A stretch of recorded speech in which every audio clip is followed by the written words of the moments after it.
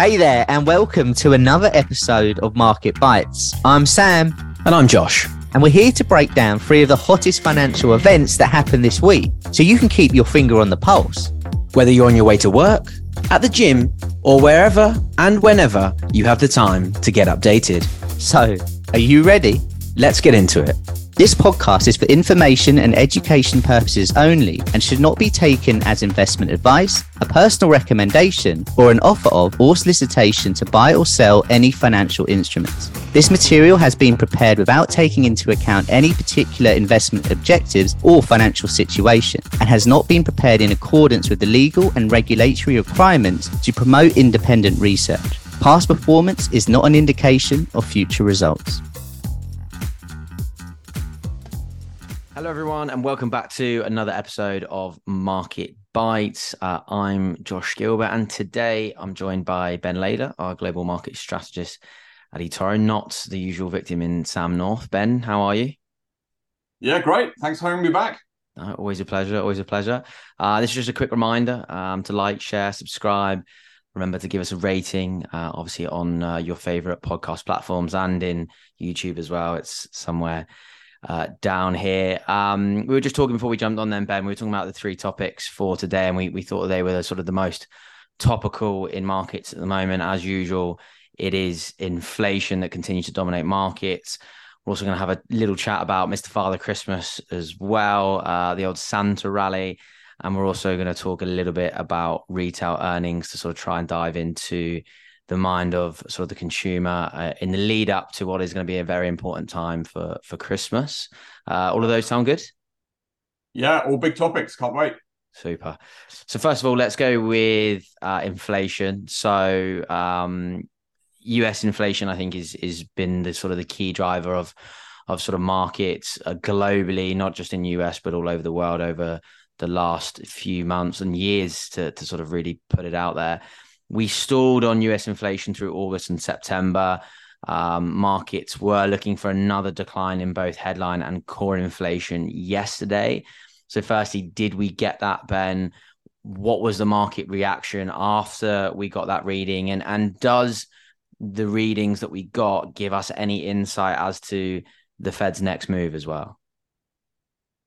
Yeah, so this is basically a good news story. And what we saw yesterday, again, is why inflation is the most important number in markets. It drives everything from the interest rate outlook to the recession or soft landing, economic view, all the way through to sort of company earnings. And yesterday in the US, we saw October inflation fall from 3.7% to 3.2%. That was a bigger than expected fall, driven by lower gasoline prices, driven by lower housing costs. And, this is clearly good news, and we're seeing it globally. Inflation in Europe is now below 3%. We had a surprisingly good inflation number out of the UK this morning, which until today has been the sort of global laggard. So this is not just about the US, this is also global. And this means that interest rate cuts are probably going to come sooner than expected, or if they're not, at least it means that if economies slow faster than expected, the sort of insurance policy of interest rate cuts is sort of out there. So the Fed, may want to wait a little bit more and get a little bit more comfort and get inflation coming down a little bit more before it, summons up the courage to sort of cut interest rates. But we are getting closer. We're getting closer to that, the 2% target. We're getting closer to the Fed getting that comfort. So the market is now pricing that interest rate cuts in the US start on the 1st of May at that meeting, and that we get 4 cuts for over the course of next year. And clearly the market likes this. And we saw a sort of prelude, if you like, to next year in some of the, this huge reaction from markets yesterday. What led? Solar stocks up nearly 10%. REITs, so real estate investment trusts, real estate has the most leverage of any sector in the market, so therefore most sensitive to any thoughts of interest rates coming down. And small caps, which have performed very poorly, have got very cheap, and are obviously very sensitive to the economy. So if the Fed's going to be cutting interest rates next year, then the market's betting that maybe the economy is going to recover. This may all be a little bit early, But, this is very much the narrative for next year. At some point next year, we're going to get interest rate cuts. And these are the types of stocks that are going to respond to that outlook. Yeah. And it was a great night on Wall Street, as you say, after that sort of report.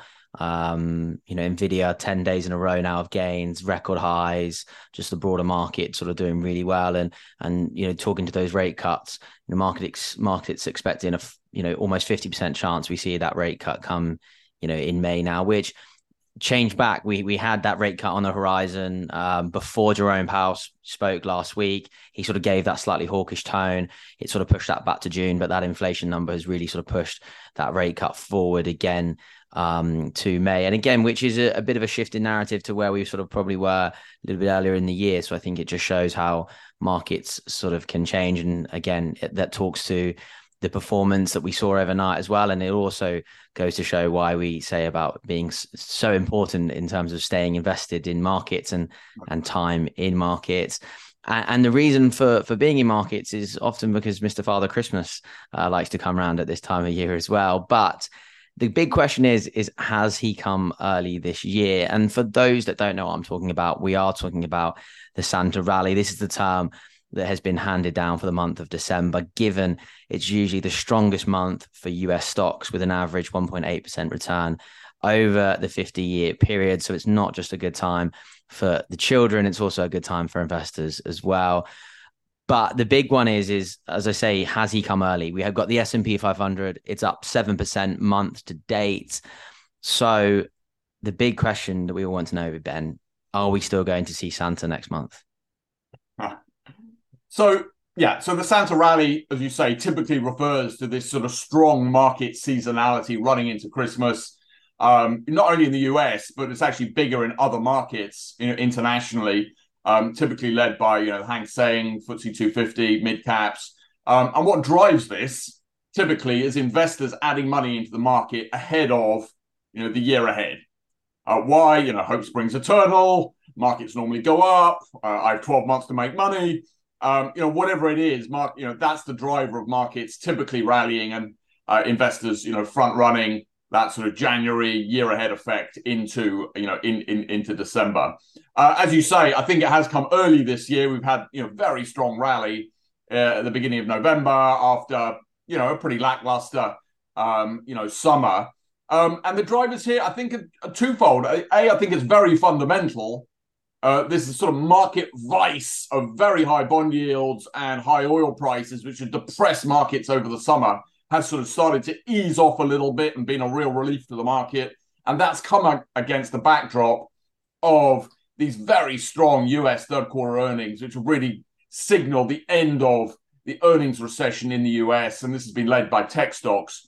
But that's only half the story. The other half is this sort of very strong sort of technical setup, like this Santa rally seasonality, like the restart of US share buybacks, which is the biggest buyer of US equities after, and they're now back in the market buying stock after the end of third quarter earnings season, and the fact that most investors are still too cautious and getting a real dose of FOMO here, of fear of missing out. Institutional cash levels are over 5%, which is pretty close to all-time highs. And equity funds have just seen this sort of drip feed of week-on-week outflows for months at this point. So those are the ingredients. Santa's definitely come a little bit early, but I do think the outlook remains pretty positive for markets. Yeah, good to hear. So we might still be getting a dose of Santa with his bags packed come December as well. Let's hope on that anyway. And you mentioned a little bit about earnings there, Q3 earnings being pretty strong. So it leads us into our sort of next subject. We're going to talk about sort of retail stocks, and we've got some big earnings coming from those names this week. Earnings growth so far in Q3 been pretty decent, around about sort of 4%, I think slightly ahead of market expectations. In terms of retail stocks, last week we had the sort of famous Singles Day in sort of China. We had Alibaba and JD.com. They were sort of the names in focus. And then at the end of the month, we have sort of the crazy November sales season with your Black Fridays, your Cyber Mondays, all coming through. So it is that sort of sales month in the lead up to, as we said at the start, that sort of really busy period of the year for retailers in terms of Christmas, when consumers just sort of spend a little bit more freely than they would throughout the year. But before we get to that stage, this week we have huge earnings from the likes of Target, Walmart. We've also got Alibaba, who are also reporting this week as well. But Ben, what are we expecting from those names? How much do you think those earnings will have an impact on the sort of the overall sentiment of those stocks? And also, what will they tell us about sort of the broader consumer as well? Because we know that consumers have held up pretty well in 2023, but do you think this will give us any signs of that changing? And just broadly, what are we expecting? Yeah. So just to set the scene here, I mean, the consumer's a very, very big deal. Their spending dominates most economies around the world. And as you say, the resilience of the consumer this year is basically the main reason that we're not in recession, whether in the US or the UK or wherever you are in the world. And the last 2 months of the year are the biggest consumer spending months of the year. In the US, the consumer's expected to spend nearly $1 trillion on Christmas, which is a very, very big number. That works out to nearly $900 per family. It's led by online spending. It's led by sort of gift cards, in case you were asking. And the numbers, we're looking for it to be up something like 3 to 4% versus last year. That's absolutely a slowdown, but it's still, a pretty decent number. And the drivers of that are that, the jobs market is still adding 150,000 new jobs a month. With inflation having fallen so much, real wages are now rising. So, wages rising more, above inflation. And these are, big offsets to, the fears of an economic slowdown or the restart of student loans or whatever it is. And as you say, we're going to get a sort of real barometer of that this week with the big retailers reporting. We're right at the back of earnings season, but big retailers this week, Nvidia next week is sort of the last gasp of earnings season. And we're interested in how their Q3 went, but we're maybe more interested in their outlook for the Christmas season, the amount of inventory they're carrying, what their outlook is. And this is, remember, when retailers basically make most of their profits for the year. So it's absolutely critical. And if they make a mess of it, if they carry too much inventory, if they have to discount too much, they can put a real dent in that earnings story. We heard from Home Depot yesterday. They were much better than expected. And as you said, with Walmart, Target, TJX, and a bunch of others, later this week. We saw a bit of prelude to this last weekend with China Singles Day. This is by far the biggest spending event of the year anywhere.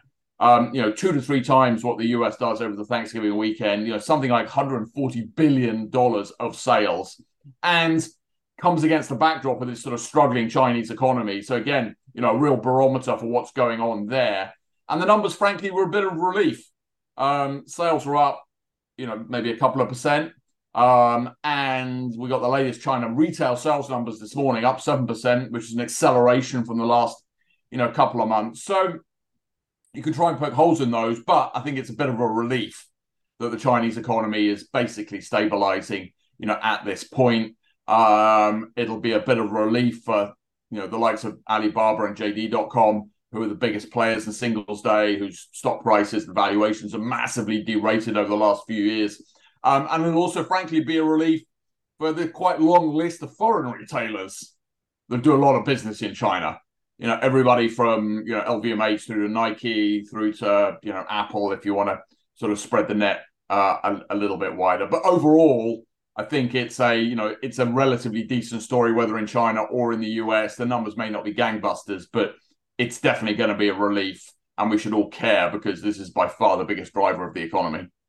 Yeah, absolutely. And it gets bigger as well. We've got, just having a look at the calendar, retail sales tomorrow as well in the US. So again, adding to sort of that sort of pressure in terms of, what the consumer is doing, and just overall a big sort of read.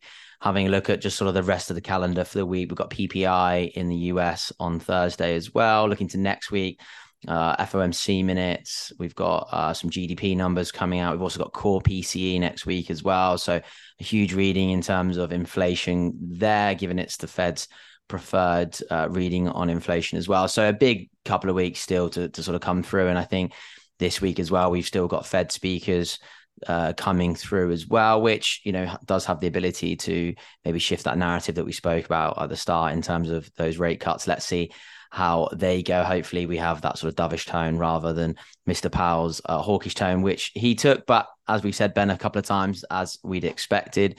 But that is it for now. We'll wrap it there. A big week, as we say, this week and continuing into next week. Ben, as always, thanks very much for joining. Yeah, thanks everyone. Trade safe.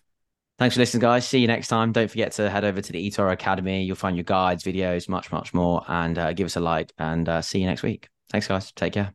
You have been listening to Digest and Invest by eToro. For more information, use eToro.com.